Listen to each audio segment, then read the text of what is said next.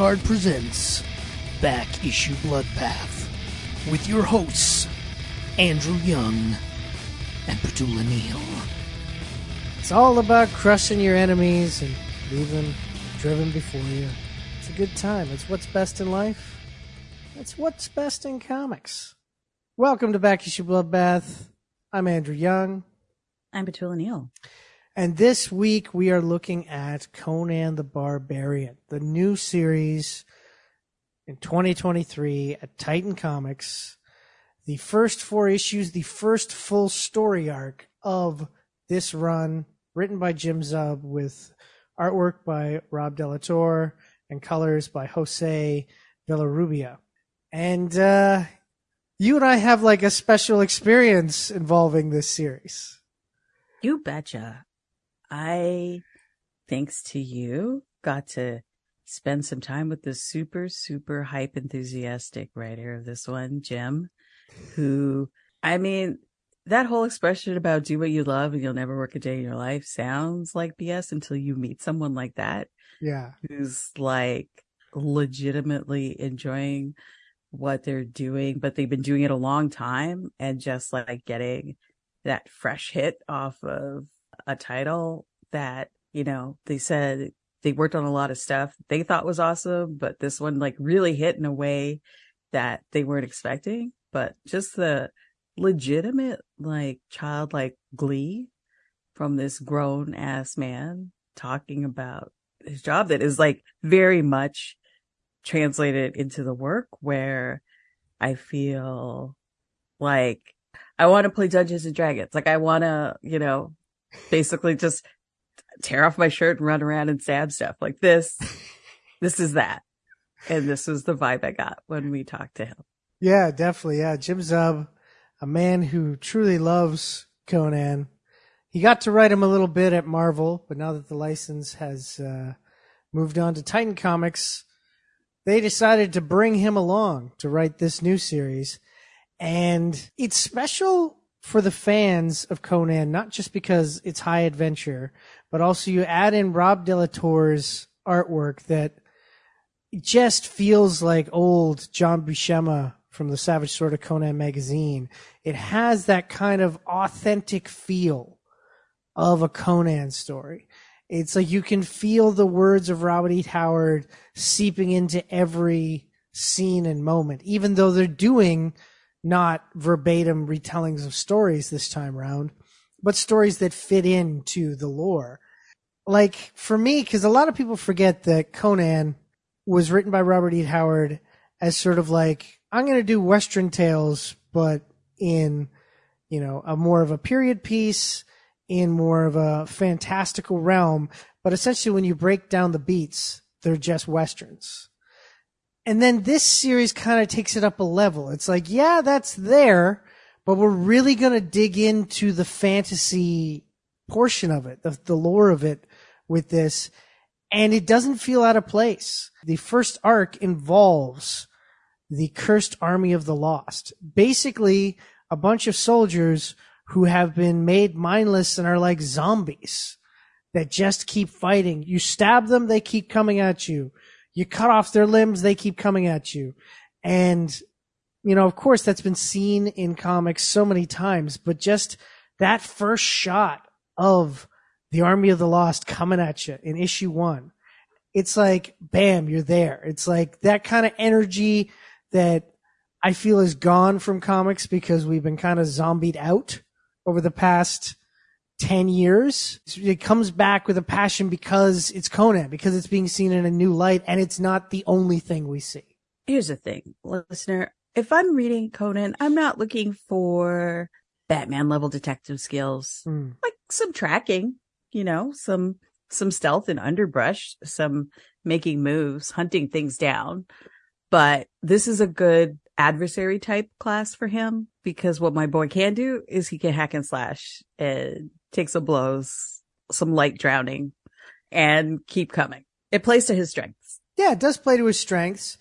And we get a nice setup at the beginning here is that basically Conan, he's going home. He's had a lot of, you know, adventures, and he's heading back north to Samaria, his homeland.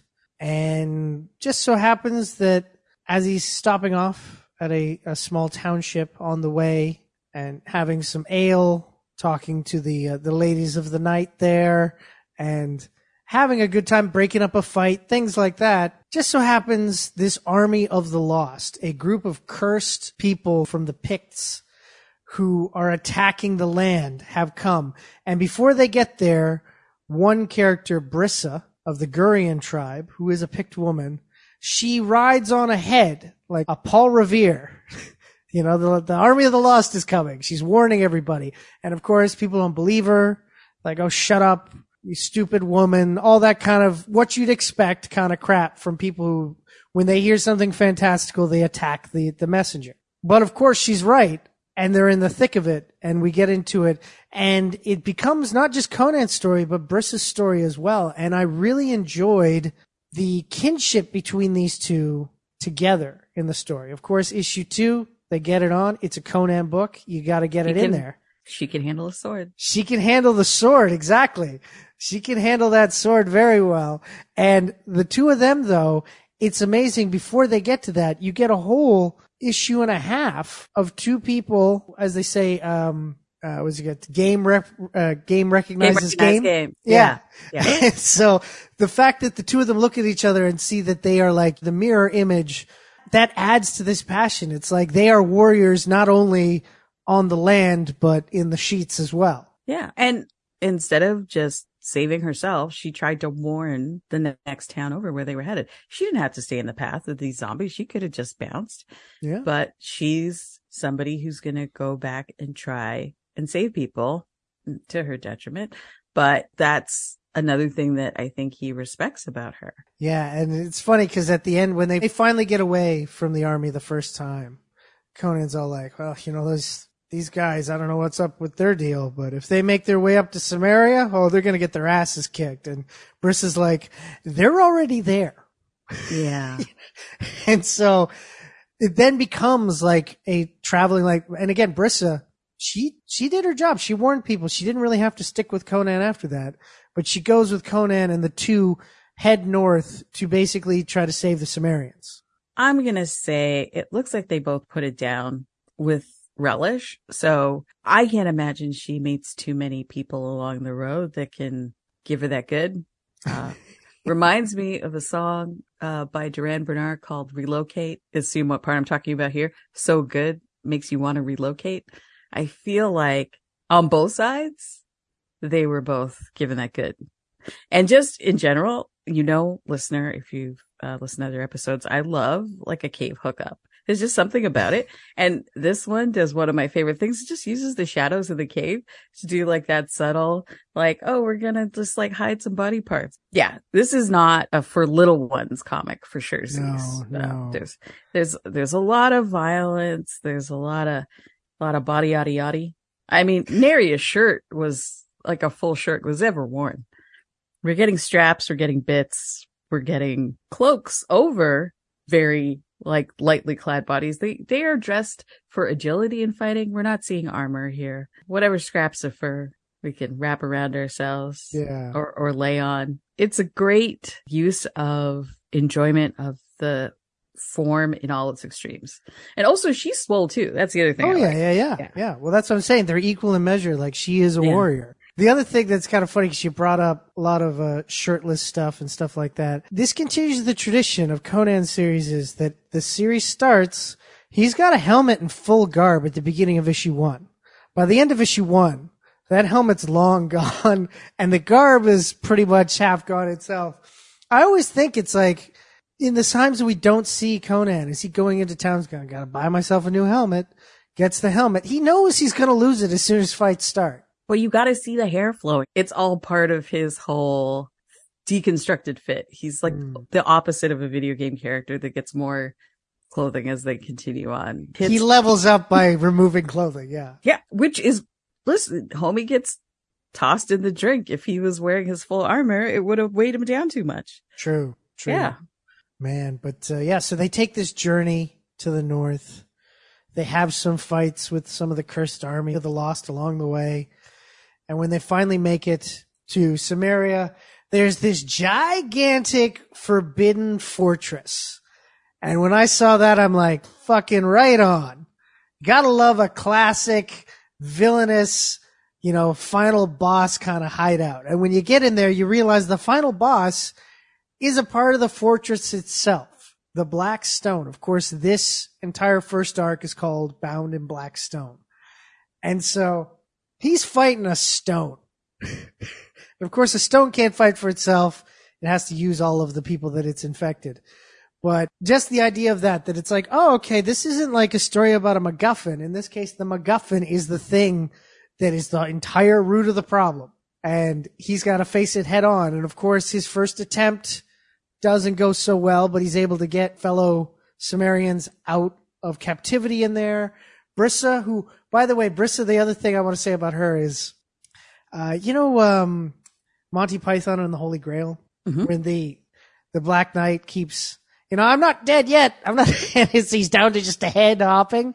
That's what Brissa's like at this. It's like every time, because again, they're going up against unsurmountable odds and Brissa's right in there. She's on the front. She's getting injured left and right, but each time she's like, no, I can keep going. I can keep going. It has to come to like the end of the third issue where Conan goes, I know you can keep going. You can kick everybody's asses, but I need you to take these people out of here. That is the more honorable thing to do right now, sort of thing. And so she does it. And that's when Conan goes in full ire and he loses. And we get some Joseph Campbell's journey of the hero here. The idea of dying and resurrecting to become the true hero you are. Like that, it's like it has everything you want for like a classic literature story with all the blood and guts that you expect. It's metal, yeah. Yeah, and he's got a magic blade, of course. So he meets like mythical warrior that's like, homie, that blade is for real. Like he's like, you know what I did with that blade? Yeah. I handled this shit the first time with that blade. Exactly. So it's got everything you want, and it's just almost, I would say, almost perfect. The only quibble I might have, and that is the quibble I have with anything when you're kind of restarting doing things from, a number one, you do have to have like a little bit of expo, but they get rid of most of that by the time we're in like the second half of the second issue. And even then, some of the expo I love. I love like the map stuff at the beginning. Again, it's like gives you that feeling that you get when you're kicking off the menu screen on your extended edition of Lord of the Rings. It gives you beginning of Game of Thrones. Like it's kind of that like, ooh, a map. And every region looks mountainous and dangerous. Like this is great. I find that the people that get Conan the best really dig deep into what made Conan great to begin with and show the proper respect. I feel that if they step away from the original Robert E. Howard and try to make it more about fantasy without grounding it in some form of reality, that they lose their way. Like there was like back in 2010, there was that attempt to make a Conan film. I think Jason Momoa played Conan in it. It was terrible because they kind of didn't get Conan. They had the right cast for it, but the story didn't work because they didn't get it. It's like, oh no, the story is about Conan as this traveler. It's not about dragons and mysticism. All that stuff is there, but without Conan being like this dude who's just a dude, who's very, very much like a classic Western character. A man comes to town, doesn't want any trouble, but has to save the day. When you lose that, you lose Conan. And I feel like people like Jim Zub here get that. And it's like, he is the man with no name. His physical design in this, it has all the Conan-y stuff you would expect, including, honestly, bangs aren't for everyone.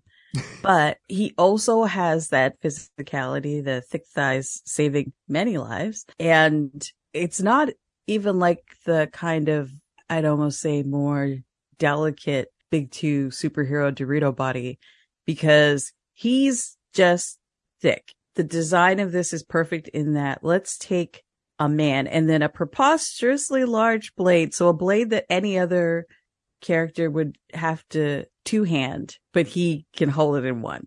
Yeah. Like he'll sometimes put like a little extra into it. And when he does, that's it. It's done so. But somebody who looks like they can cleave through not just parts, but whole bodies without breaking a sweat. Like that is the kind of physicality in his design. And if anything, I kind of love the terrible bangs because it's like he's not trying to look pretty. Yeah, it's just, that's the thing. It's just thick black hair that kind of can almost run over his face with those bangs. And, the olive skin. The nose has been broken. The nose has been broken. The body looks like it's cut in granite, but you can see the scars as well. You can see that he's been through some shit, even though he does have the body of like a Greek god type thing. But it just comes down to it is that he approaches every situation like, what's this? How can I help? Part of it is of arrogance, because Conan is very arrogant in the sense that he thinks, well, of course I can help. It's always rooted in the positive realm of the fact that it's like, I'm going to save these people partly because it's the right thing to do and partly because it's a grand adventure. He doesn't shy away from grand adventure, but he also doesn't shy away from doing what is right. And that's what makes him the guy. That's what makes him above all the other Sumerians in the sense that he's willing to go that extra mile. He's the best at what he does. Yeah, exactly. Yeah. Exactly. He is the Wolverine of that age, definitely. And that all of that would be lost if it wasn't for the artwork of Rob de la Torre, who has that all there. You look at his, like everything we just said about his body, it's all there. The battles in this, you can follow the action completely. Nothing gets lost. Everything looks epic, even if it's just like two characters on a page. The fight looks epic. The rendezvous in the cave that we both enjoyed, that's epic as well, Oh yeah. That looks like a good time. It also looks like he's a generous lover. Yeah. He doesn't just go right for it. Well, how can I help? That's what it comes down to. You have my sword. But yeah, I think that it's really well laid out. The pacing is great. The colors by Jose Villarrubia are just awesome because they're not overly in your face, but they're not muted either. There's such a great, interesting color palette. Like if you look at the Army of the Lost, at some points when the light catches them, they look like normal men that have been disfigured through this curse. But at other points, they're painted by the night lights. So it's like suddenly they're in greens and blues and they look horrific and beautiful at the same time. And it's like, you watch it and you go, my God, it would be amazing to see this battle come to life. This just jumps off the page. I do like the colors kind of give it a almost timeless kind of energy. Right. I could look at this and think, is this from 20 years ago? Or as we know, really just it's currently coming out, like started a few months back, especially like the different styles. So the very sketched, hand drawn by a really good DM vibes on the map. And then the underwater dream sequence where we get it like really smoothed out and slightly desaturated. But yeah, to your point, then when we're dealing with our zombie army, they are very well matched to their environment. So when we see them sort of marauding, it's almost more stark and out of place. But when they're playing with their home gear, perfect. Yeah.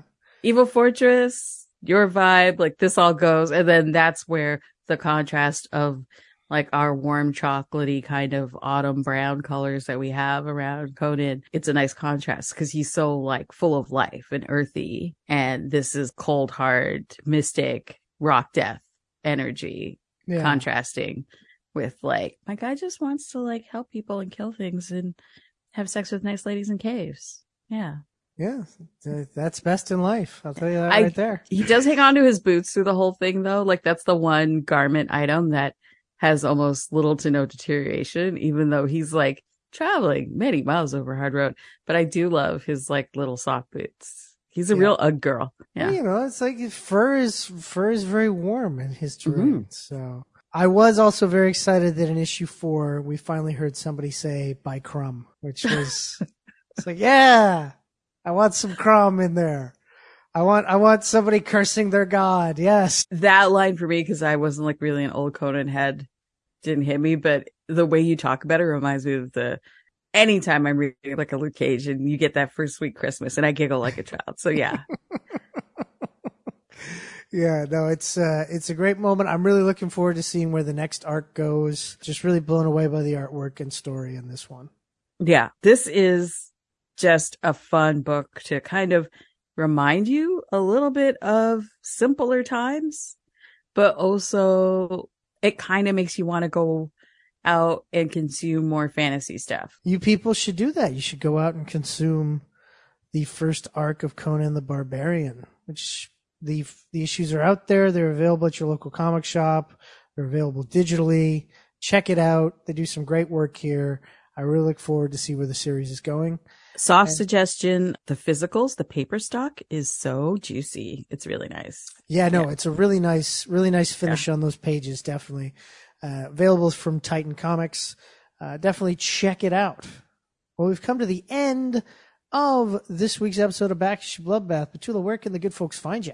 At Inatif.com, on social things, at Obesacantavit, Obesacantavat, and here with you. Of course, you can find everything I do over at geekcardshow.com. Follow me on Twitter at geekcard. Follow me on Instagram at Andrew_of_geek_hard. Follow this very show on Facebook at Back Issue Bloodbath, where we post a new episode every week. But the best way to make sure you don't miss an episode is to subscribe to us on your podcasting platform of choice. While you're there, leave a 5-star rating and review. And, also, we're getting into the colder months. So before it gets super cold, people go outside, touch a little grass, breathe in some fresh air, get ready for a long winter. Hopefully you don't have to worry about the Army of the Lost. This has been Back Issue Bloodbath. I've been Andrew Young. I've been Petula Neal. Have yourself a good